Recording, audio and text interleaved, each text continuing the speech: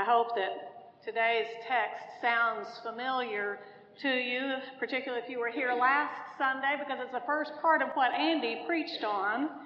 And as he preached, it caught my imagination, and I thought maybe we need to linger a bit there. So here we go. John 20:19. When it was evening on that day, the day of the resurrection, the first day of the week, and the doors of the house where the disciples had met were locked for fear of the Jews, Jesus came and stood among them and said, "Peace be with you." After he said this, he showed them his hands and his side. Then the disciples rejoiced when they saw the Lord. Jesus said to them again, "Peace be with you. As the Father has sent me, so I send you." When he had said this, he breathed on them and said to them, "Receive the Holy Spirit. If you forgive the sins of any, they are forgiven them. If you retain the sins of any, they are retained." This is the word of the Lord. The disciples were locked in a room. Now, we all know about locked rooms. They're great for protection. You can put up thick walls and high walls and slam the door and lock it and throw away the key and be protected in there. But those same rooms can become prison cells, imprisoning us, separating us, isolating us, really paralyzing us and maybe even immobilizing us like the disciples in that room that day. Well, when I think about locked rooms, we do all have them. Some of them we get inside, but others there's a part of us that we lock off and put away and set aside, and maybe if we just forget about it, it'll go away. It's how we respond to life that we end up with those locked rooms, right? It's fear, for instance, with the disciples. It can be guilt or shame. Those can create our locked rooms. Unforgiveness. It can be feelings of worthlessness from early rejection or abuse. It can be grief. The loss of a loved one, particularly when it's unfair and way too early. It can even be our locked rooms. It can be grief about what we wish that we were, that we found out that we're not, or that we're not anymore.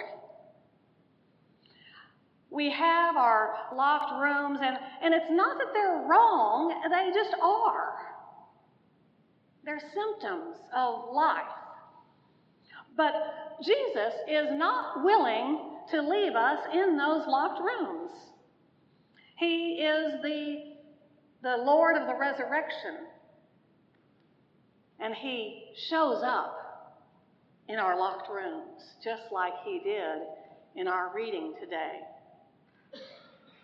Now, I had always heard that Jesus was quite the gentleman and that he stands at the door and knocks, and if you open it up and let him in, he'll come in and sup with you. That means he eats with you, sits down to eat. But apparently Jesus didn't get the memo, because he walked right through the walls in this one. He didn't stand at the door and knock. He just showed up right in the middle of their locked room. Now, I don't think that he forces himself on us. If the disciples had said, "Get out right now," he would have. And if we say that to him when he shows up in our locked rooms, he'll leave. But just like in last week's sermon, which I hope if you haven't heard it, you will go online. It was just priceless. It talked about how Jesus keeps showing up where we need it most. And he does that in our locked rooms. And if we allow him to stay, he gives us peace. Not peace as the world gives, but but peace that is beyond just like absence of conflict. Peace that's beyond just chilling. That's not his peace. Chilling is not Jesus' peace. Jesus' peace is Old Testament shalom peace, which is the peace that is wholeness, completion. That's the peace that he gave to his disciples in that room that day. My peace I give to you. The resurrected Christ shows up in our locked rooms, and if we receive him, if we are willing to respond to him, if we take his hand, he'll lead us out. Well, in the next chapter of John, chapter 21, he appears in another locked room, and this is Peter's locked room. It's a room of guilt and shame, right? I mean, Peter had bragged in front of all the other disciples, no, I'll go with you to the very end. I'll die with you. And Jesus knew, and he said, no, Peter, actually, before the cock crows, you will have denied that you even know me 3 times. 3 times, not just once, 3 times, to save your own skin. And the way that went down, as you remember, was the night that Jesus was arrested. In the middle of the night, they were giving him a rush trial first at the place of Caiaphas, the high priest, and outside there was a courtyard and a charcoal fire there, and people warming themselves by the fire, and one of them came up and said, wait, didn't I see you? Aren't you one of his followers? Oh, no, no, don't know him. And then another one came and said, no, I saw you with him, didn't I? And he said, no, that wasn't me. I don't know him. And a third person came up and said, no, you were with him. I saw you. And he stood there and cussed the guy out and said, no, I don't know him. And then the cock crowed. And bam, the door on his locked room of guilt and shame slammed closed.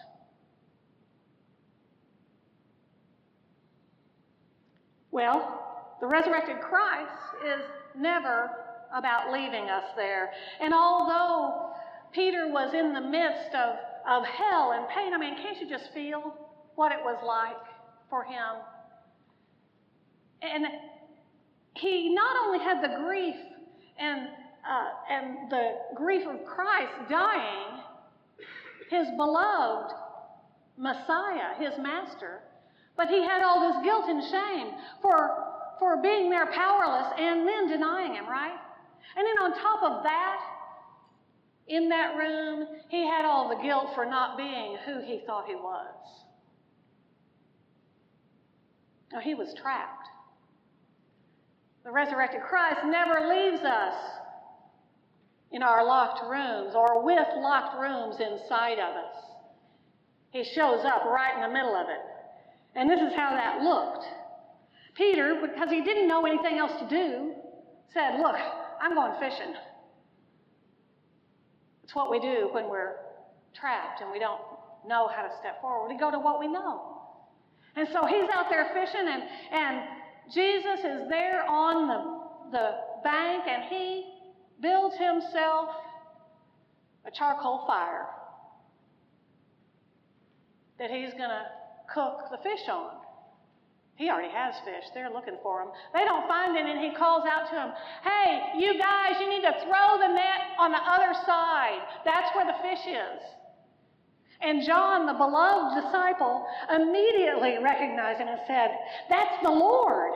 And Peter, he had such a soft place in his heart for Christ. He jumps in and swims to shore.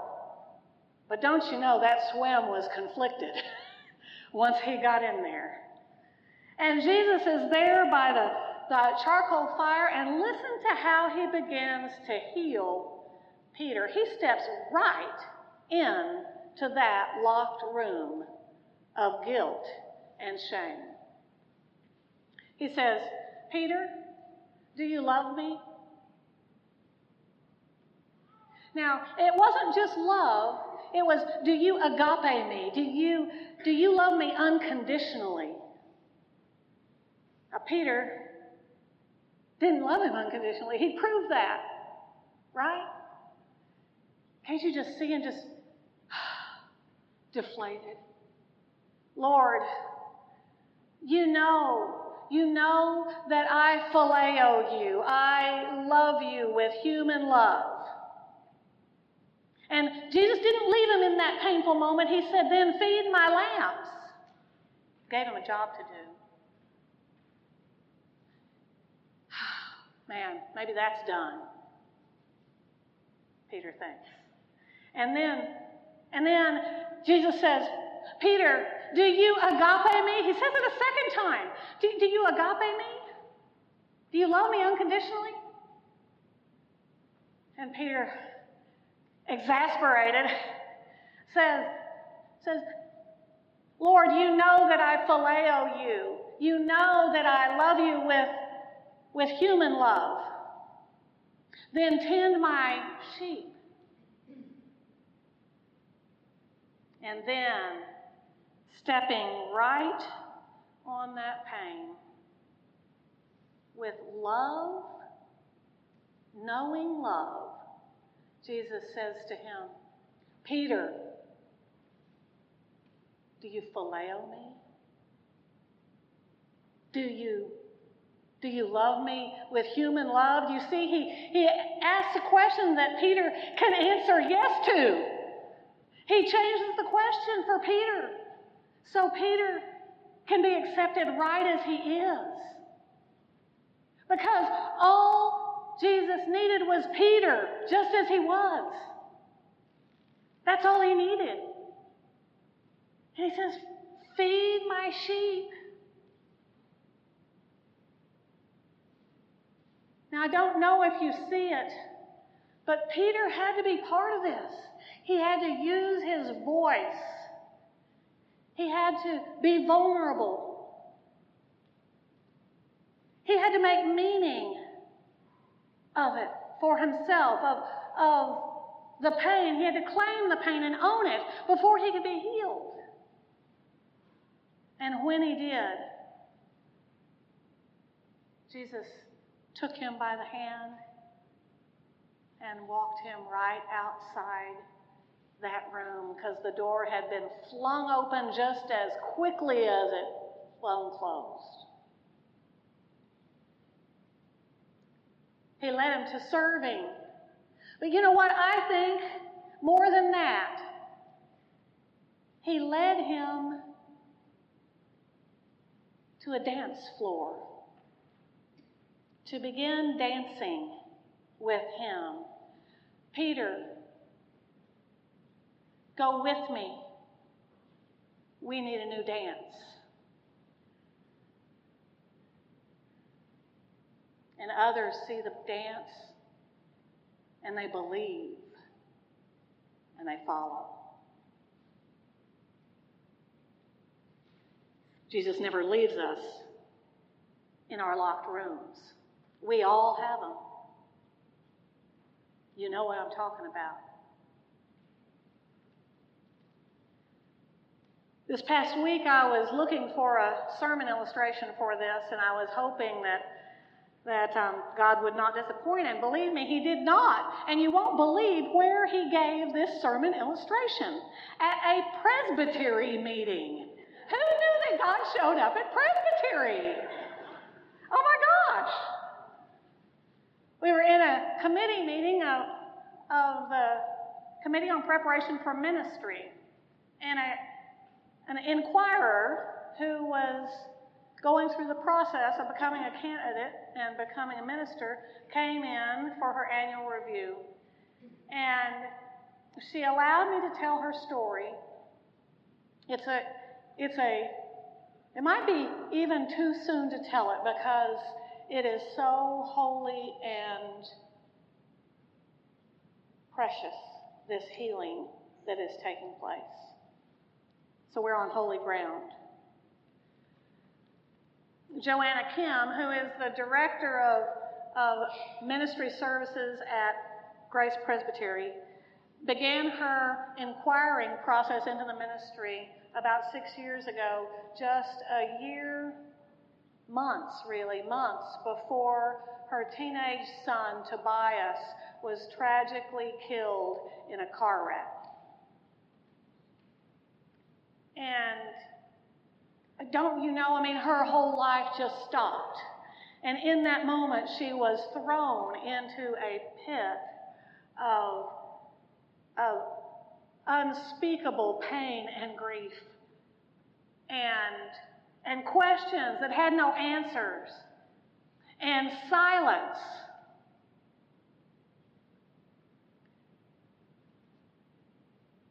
And we asked her in her this stupid annual review. You know, these annual reviews come up.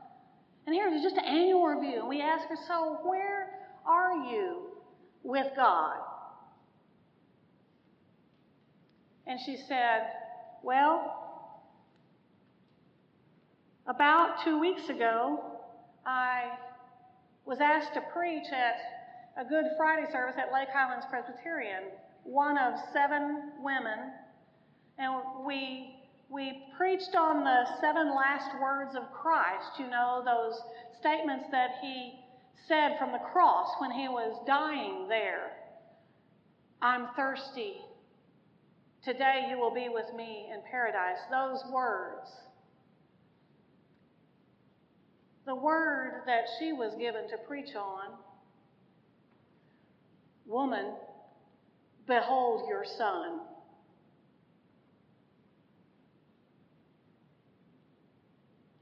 That was the word where Christ was on the cross and Mary, his mother, was at the foot of the cross, and he wanted her to be cared for and to have someone to care for in his dying. And so there the beloved disciple John, he said, Mary, here is your son. This is your new son, John. And John, here is your mother. Take care of her. Are you kidding? That's the word she had to preach on? Are you kidding? Woman, behold your son. Jesus shows up in our locked rooms with love and stands right there in the middle of the pain. He knows our pain. And he invites us to speak, to make meaning. He asks us the questions that we need to be asked. And all of a sudden, there's sort of a new way out. And so, her meaning making in that moment was, what is the community? What sons of faith, what daughters of faith will I have? What mothers and fathers of faith? And for her in that dark pit, that opened a new way. It opened a way out. And as that door cracked open, she took Christ's hand and walked into it in front of the Committee on Preparation for Ministry. Now that's vulnerable. And said, I don't even really have words to say what's going on here or how it looks. And in my standing here looking on, I see her beginning a new dance with Christ. Him so close that he breathes the Holy Spirit onto her straight out of his human yet divine lungs and empowers her for the call forward. It's always a call to serve. Isn't that crazy?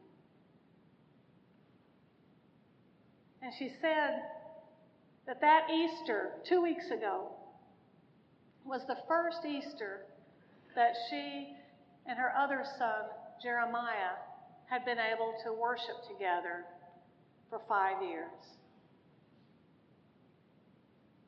She said, I'd been chasing Easter, but it found me.